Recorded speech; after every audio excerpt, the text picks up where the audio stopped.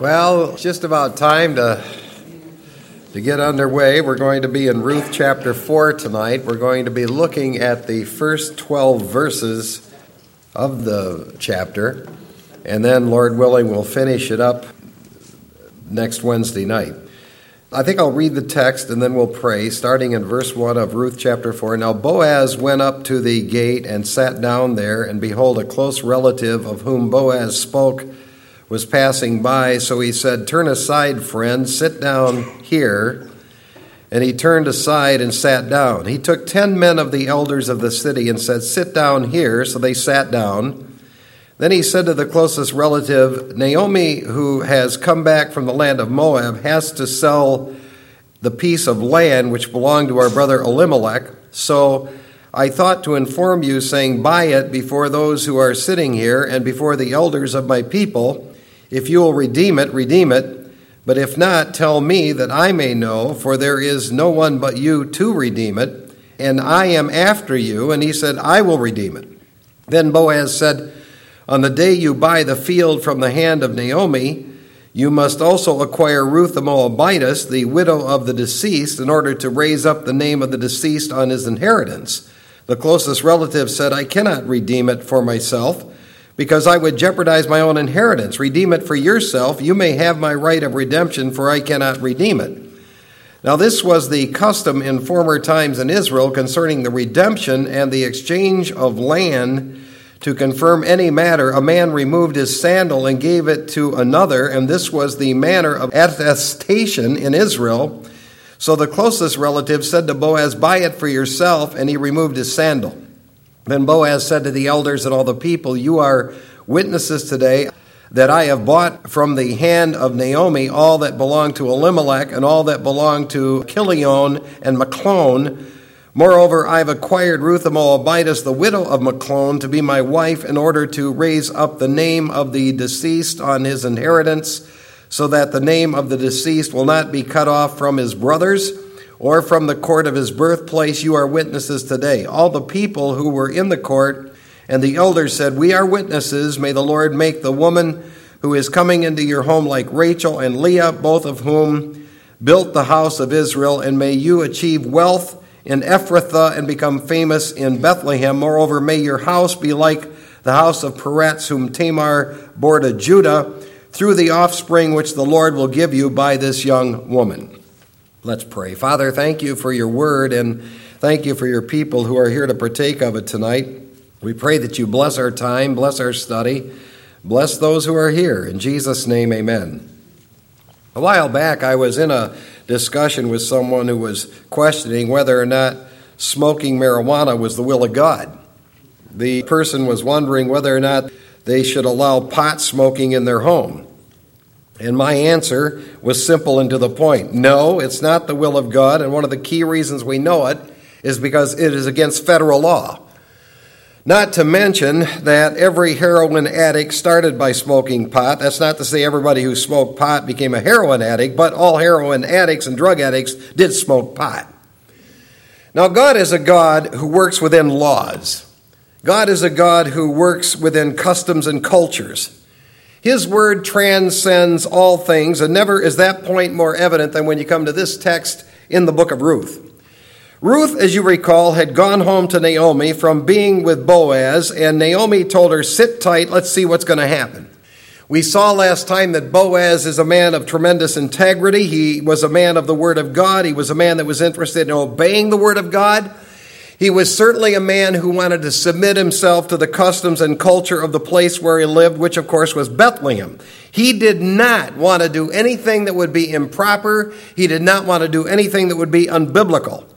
And what we learn here is that God is sovereignly working out his will in the lives of his people, and he works within the context of his word and customs and culture and leadership to accomplishment. Now, in the opening verse of the book of Ruth, we learn this story took place in the times of the judges, back in those times. We suspect this book is written somewhere around the time of David, which was 1000 BC. Judges would sit at the gate. They would make various judgments. The judges were supposed to take the word of God. They were supposed to base their decisions on the word of God. God laid out in his word guidelines for making all kinds of judgments on a variety of issues and a variety of topics. But sometimes the word of God wasn't always followed, just like it isn't in our day. When we come to this part of the narrative, we come to the part where Boaz makes a decision as to what he's going to do. We may remember that Naomi told Ruth they needed to wait to see what Boaz was going to do. Ruth went out to Boaz, and she wants Boaz to marry her. And Boaz had told her, I'm not the closest relative, but if the closest relative isn't willing to marry you, and he has first option, I'm second in line, then I would be willing to do it. Well, in Ruth 4, Boaz takes front and center stage, and there are a series of 8 specific actions that occur here that are very decent, very orderly, very God-honoring. The first one is Boaz went to the gate and sat down. That's what we read in verse 1. Boaz went up to the gate and sat down there. The town gate was an extremely important place. The text says he went up. We're talking about the topography. The gate usually set up on a hill or up on some perch. This was the place where the leaders of the city would sit to hear complaints. They would settle various disputes. The gate of the city was a place that was known to conduct business and carry out justice. It actually became a key judicial spot in the city, particularly Bethlehem. Now you'll notice the conjunction now that starts the chapter. That suggests that Boaz immediately went to the gate after leaving the threshing floor, and he didn't go home first. I mean, we would suspect that when Ruth had left, you remember in the pre-dawn hours, she had gone home. Well, Boaz immediately goes to this gate. The fact that he went there and sat down indicates he's going there to carry out some judicial issue. We do know from Ruth chapter 3 that Boaz wanted to redeem Ruth. So the fact that he's sitting down at the gate means he's going to go there for that purpose. He's following the word of God. He's following the laws. And I would just say this. If anybody wants God's blessings in a relationship, they have to be willing to do it God's way. They have to be willing to do it in the way that God would prescribe, if they really want the blessings of God in the relationship.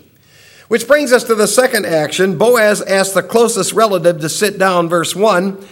Behold, the close relative of whom Boaz spoke was passing by, so he said, turn aside, friend, sit down here. And he turned aside and sat down. We never do learn this guy's name. Now, some have suggested that the reason we don't learn his name is because he isn't worthy of naming and mentioning in the Word of God, because he was not willing to do the will of God in regard to filling his responsibilities as a close relative redeemer. Some have suggested that because he was not willing to give his name to Ruth, to redeem her, then he's not named in the Scriptures. I'm not sure of that, because in the Bible, you have plenty of losers that are named in the Scripture, so I'm not sure that's the reason why he isn't named, but he's not named. We may recall in Ruth 3:12 that when it came to Naomi and Ruth, Boaz was not the closest relatives. There was a relative closer than he was. And as Boaz is sitting at the gate, he spots that very guy. He spots that close relative, probably walking to his field. I mean, that's speculation because the text doesn't say that. So when Boaz saw his close relative, he called out to him and said, hey, come over here and sit down. Now it's interesting that Boaz sees the man, and the New American Standard identifies him as being my friend, but there's a play on Hebrew words here, Poloni Almoni. Those are the Hebrew words here, my friend. The actual words don't really say friend. It's like saying, hey, you. It's a very generic thing, like, hey, you, turn aside here and sit down. I mean, I'm not sure what Boaz is doing here, but he's not naming the guy. He knows that he is the closest relative in line, but he doesn't address him by name. He uses this generic invitation. But again, we see in this the silent, secret, sovereign hand of God here, because what are the chances that as Boaz sits down, I mean, here comes this nearest relative, just happens to be walking by. This is not a chance thing that's going on here. You have the sovereign work of God that's taking place here. The timing of all of this is in the sovereignty of God. God's in this deal. Which brings us to the third action. Boaz rounds up 10 elders to make a legal decision.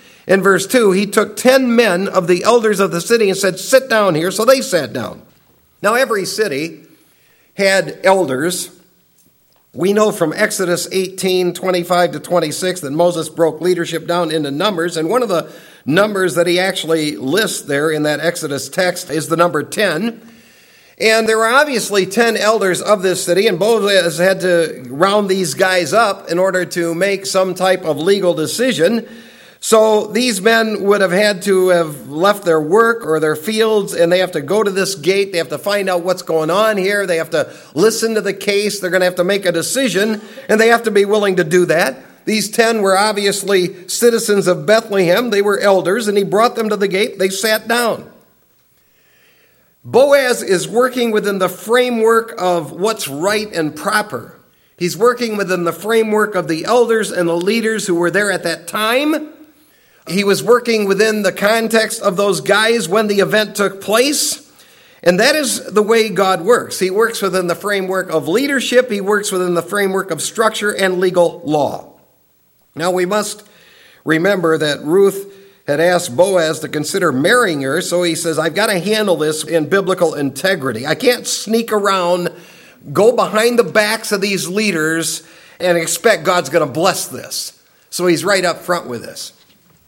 You know, years ago when I was in another ministry, I had a couple who come to me and said, well, we don't really need a license or piece of paper to say we're married. Would it be okay if we just lived together?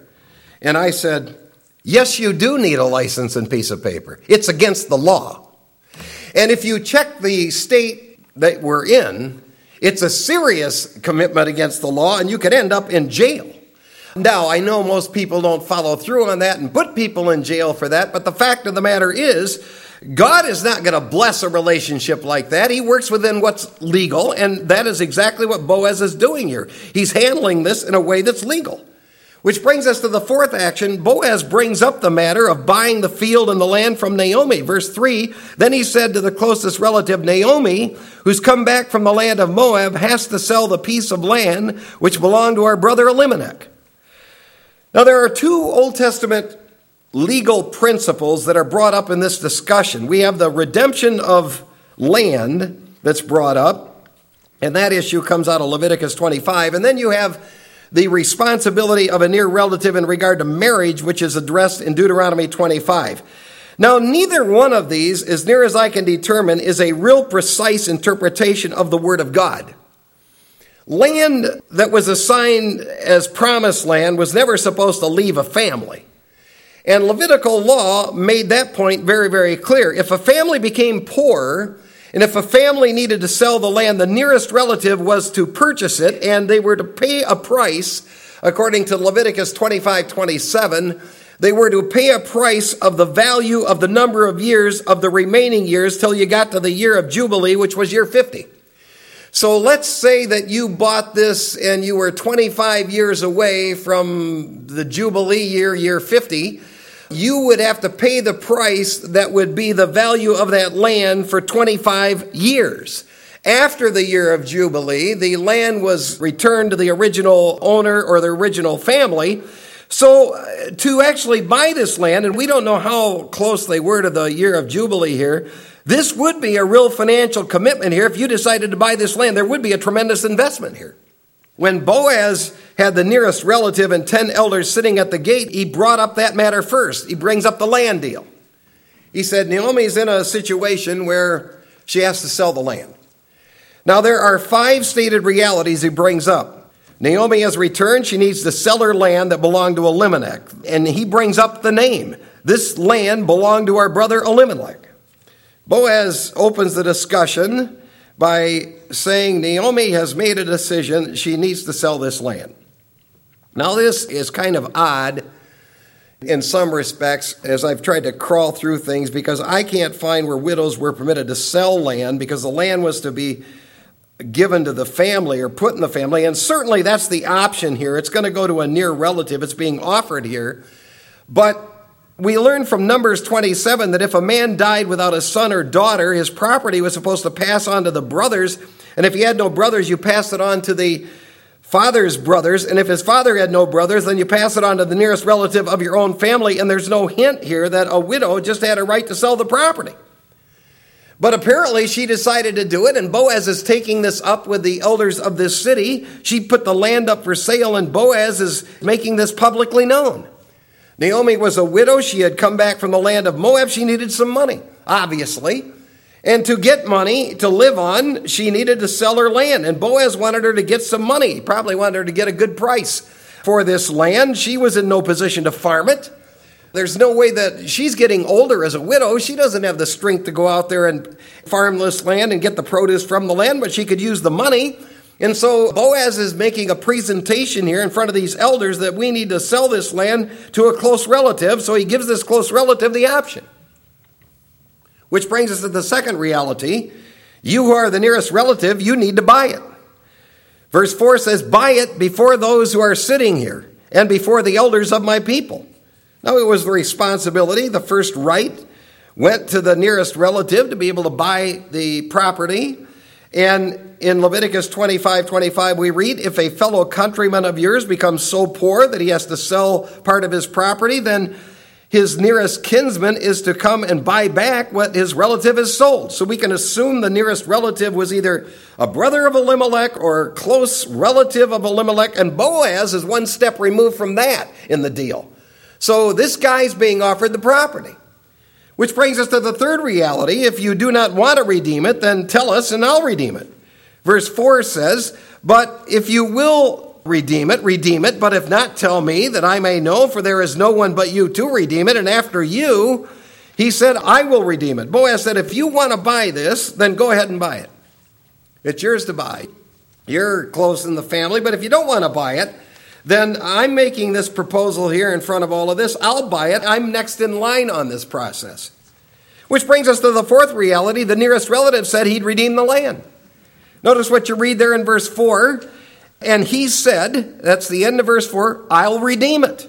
When this close relative, who's not named, heard you have first rights to buy this land, he looks at this as a financial deal. He sees it as a good land buy. That's what's going on in his mind. And when he gets the news that I'm the closest relative that can buy this, he says, okay, I'll do it. I'll buy it. Now Boaz at that point must have experienced some type of letdown, but he still, as one commentator says, has an ace up his sleeve. Which brings us to the fourth reality. Boaz says, if you buy the field, you have to also acquire and marry Ruth the Moabitess. He says there in verse 5, then Boaz said, now remember, he hasn't proposed this in the land deal. The guy wants the land.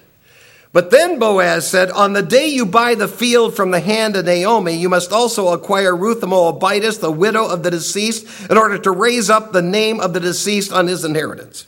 Now Boaz brings up one more matter, and that is, if you purchase the land from Naomi, you must also commit yourself to purchasing and marrying Ruth the Moabitess. So if you take the land deal, you have to marry Ruth in the deal. It's a package deal. It's a package offer. And by mentioning she's a Moabitess, and notice Ruth didn't bring that up when she was with him earlier. We saw last time, she didn't remind him of that. He reminds this guy of that, and it reminds these elders of that, because it would seem he's putting within their minds, this might not be a good deal after all. I mean, she's a Moabite. She isn't even an Israelite. And it's like Boaz is saying, by the way, if you're going to take the land deal, you have to be willing to marry Ruth, who's a Moabitess. And he's probably thinking he might not want to do it. By this point, Ruth, I'm convinced, means something to Boaz. I think he has now a real emotional attachment to her in view of all that's taken place. And I think he really does want to be with her, and he wants this done right.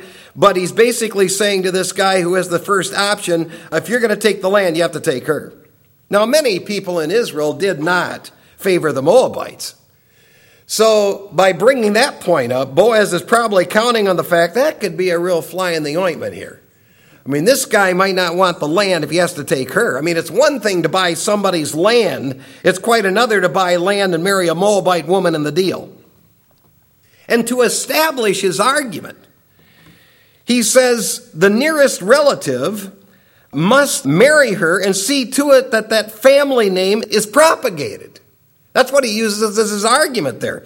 He says you have to marry Ruth the Moabitess, the widow of the deceased, in order to raise up the name of his deceased and his inheritance. Now, this is clearly an allusion to that Deuteronomy law that we went through a few weeks ago on Sunday morning in Deuteronomy 25. But in that law, it doesn't really say that. I mean, that law basically says this: if a husband died without a child, the brother of the dead husband had a responsibility to marry the wife and produce a child. That's what that law said.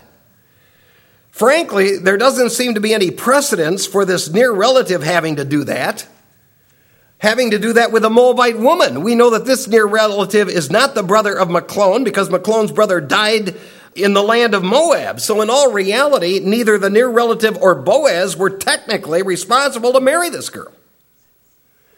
But Boaz is not doing anything wrong here. In fact, he's doing it right out in front of these elders at the gate. And any of them could have said, hey, where do you see that in the law? I would have been one of them probably. I'd have raised my hand. I'd have said, show me that, would you? I don't remember reading that. Where do you see this has to go down? Where do you see that somebody who's just related has to marry this girl and produce a child through her? Nobody raised the argument. What we would conclude is that either this was a cultural application of that law that was made in Deuteronomy 25, or the other possibility is nobody precisely knew what the law actually said. I mean, we're back here in the time of Judges, and in the time of Judges, people were doing that which was right in their own eyes, and apparently they were doing that with the Bible. But it does set forth, I think, an important principle. Sometimes on issues, you just can't point to a Bible verse that solves it. And sometimes in life, when people are making decisions, you just can't say, oh, here, I can quote this passage, there you go, Lord bless you, apply it. Sometimes it takes a lot of prayer, searching the scriptures, thinking through a lot of biblical themes, thinking through a lot of things that relate to the specific situation that you're in. And I think this is kind of one of those situations. It doesn't fall under a real strict legal interpretation of the text. Which brings us to the fifth action. Boaz is told by the closest relative, you go ahead and redeem her. Notice what he says in verse 6. The closest relative said, I cannot redeem it for myself, because I would jeopardize my own inheritance. Redeem it for yourself. You may have my right of redemption, for I cannot redeem it. As we've said in our studies, if you're going to do the ultimate will of God, there are times you have to take a risk. Well, this guy is not willing to take a risk on this deal. The closest relative made a decision. I don't want to get into this. I would like the land, but I don't want Ruth along with it. The land would be a profitable investment. I can make a profit owning the land. But if you've got to take Ruth and I have to provide for her now for the rest of my life, that isn't such a profitable deal. I mean, the fact is, two cannot live as cheap as one. And furthermore, he may have had other family members anyway. So he said, I can't redeem it for myself because I'm going to jeopardize my own inheritance if I do that. And I'm not actually sure what he meant by that, jeopardize his own inheritance, but he told Boaz to go ahead and take the deal. He may have thought, for one thing, I'm going to have to lay out money for the field and buy it. Then I'm going to have to provide for Ruth and her family, which would include Naomi. I'm going to have to see to it that she's taken care of too. Also would mean that in the end, his own inheritance would need to be changed to include some other people in his own inheritance, which would include Ruth. Plus, the man may have already been married with children. There are some Jewish interpreters who think that he already was married with children. And so the guy's going, this is not a good investment for you. There's too much baggage here. I'm getting out of this, and I can't afford to make this deal, so you go ahead. Which brings us to the sixth action. Boaz is given a sandal from the nearest relative, giving him the legal right. Verse 7 says that, now this was the custom in former times in Israel. See, the book is written around the time of David because we're talking about former times in Israel and a custom that was in the former times of Israel concerning the redemption and the exchange of land to confirm any matter. Now, apparently what happens here is if you made a land deal, it was customary for a person who bought the land to walk the property. Well, you probably do that when you buy land. I mean, when you go out and look at land, you walk the property, you see where the stakes are, where the acreage is. I mean, you look the land over, and it was similar back then. Well, then, if you went ahead and you were one who sold the property, as kind of a symbolic way in front of the legal people that were there, you handed the guy who bought the property the sandal, which basically said he has the right now to the property. I'm giving him the right to the property. So apparently what's happening here is this custom was displayed before these legal witnesses and before the elders, and he hands him a sandal. He hands Boaz a sandal, which basically is a statement that says, you now have right to this land, and you now have right to own it, and you have the right to redeem it. Which brings us to the seventh action. Boaz responds to all of this in verses 9 to 10. Then Boaz said to the elders, you're witnesses today that I've bought from the hand of Naomi all that belonged to Elimelech and all that belonged to Chilion and Machlon. Moreover, I've acquired Ruth the Moabitess, the widow of Machlon, to be my wife in order to raise up the name of the deceased on his inheritance, so that the name of the deceased will not be cut off from his brothers or from the court of his birthplace. You are witnesses today. Now, what we have here is an older man who is marrying a younger woman, but this is all above board stuff. This is God-honoring. It's handled openly. It's handled biblically. This is not some secret island for immoral perverts. This is done out in front. It's done with God at the center of this. I mean, Ruth was a remarkable woman. And Boaz said, what in the world do you want with me? I mean, you have the choice of all these. And she wanted to enter into this relationship with Boaz, and now it's being brought up to these elders. And so there's nothing here that's funny about this. There's nothing here that's off color about this. And there are three responses Boaz has. Boaz addresses the elders and all the people. In verse 9, Boaz does this out in front of anyone. There's nothing clandestine about this. You know, when people are doing things they shouldn't do, they don't do it out in the open. When people are doing things they shouldn't do, they don't come in and say, let me share this with the board. I mean, let's talk this over to see what the will of God is. They don't do that. They're involved in the dirty stuff. I mean, Boaz is not like that. This guy is out in front. He's up front with everything he's doing. Secondly, Boaz declares that he bought the land from Naomi and all that belonged to Elimelech, Chilion, and Machlon. He mentions them there in verse 9. We may conclude that he bought the land, he bought the house, the animals, everything that went with it. I mean, this was a major expense to him. This was a major investment for him to make. And thirdly, Boaz declares, I am redeeming and marrying Ruth the Moabitess. His argument was, well, she is Machlon's widow, and I'm going to see to it that she doesn't die childless. The name is preserved. And this is the first time in the book that we actually learn that Ruth was married to Machlon, because you don't learn it till you get over here to this verse. And frankly, it seems to me at this point that Boaz's primary motive is coming out at this point. It's not simply to buy land, it's to marry Ruth. He'd fallen in love with her. I'm going to talk about that more next Wednesday night, but he'd fallen in love with her at this point. I mean, in the way that she was, this is a classy, godly woman, a very humble woman, a very quiet, godly woman. And even though the preservation of the name was critical to Israel, and even though the purchase would be a financial boost to Naomi, and even though the land would stay in the family, the fact is, by this point, Boaz does have his eye on Ruth. He wants to marry her. Which brings us to the eighth action. All the people and elders legally agree to sanction this. Verse 11, all the people who were in the court and the elders said, we're witnesses. May the Lord make the woman who is coming into your home like Rachel and Leah, both of whom built the house of Israel, and may you achieve wealth in Ephrathah and become famous in Bethlehem. Now the people, all the people that were there listening to this, watching this, and all the elders that were there were very supportive. There are four reactions. They all announced, we are legal witnesses to this. That's what they said in verse 11 there. All the people who were there, we are witnesses. There's purity here. There's legality here. There's decency here. This is not some hidden deal that's behind somebody's back. This is out in the open. Secondly, they asked that the Lord would make Ruth like Rachel and Leah, who became great women in Israel.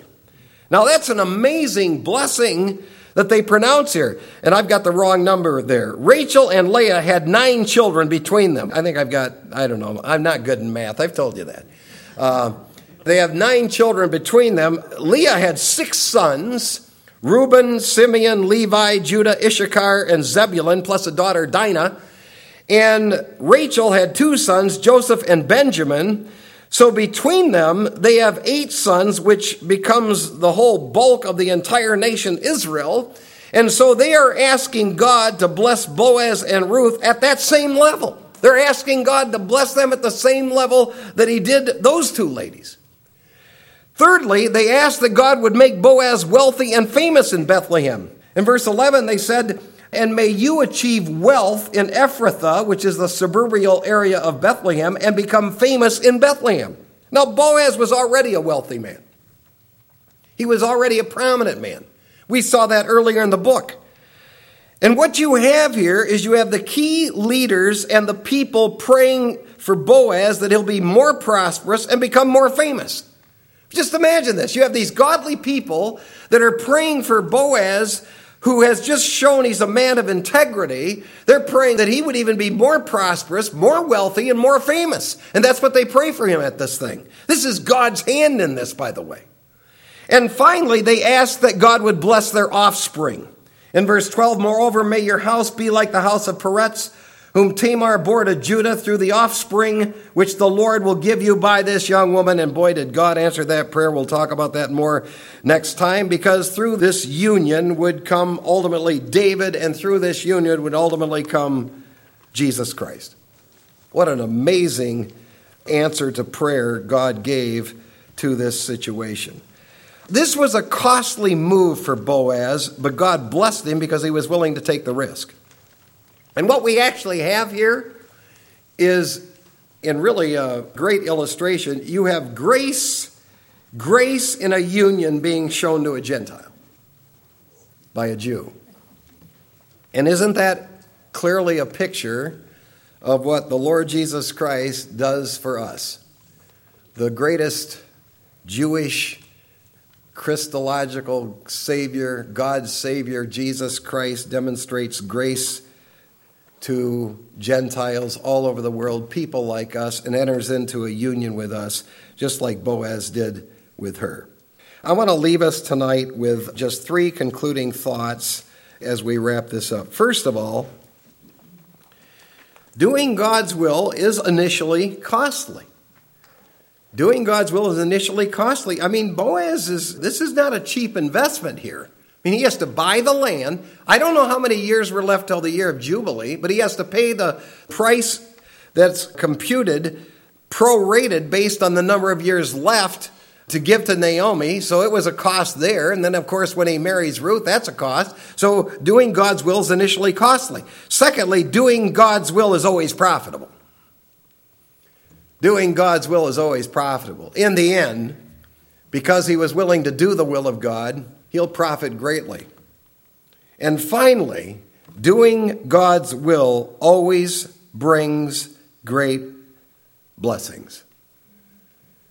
It did for Boaz, it did for Ruth, it does for every single person who does the will of God. When you purpose to do the will of God, up front, out in the open, when you're obeying the scriptures, when you're being a person of integrity, you'll always be blessed of God. We certainly see that in this text.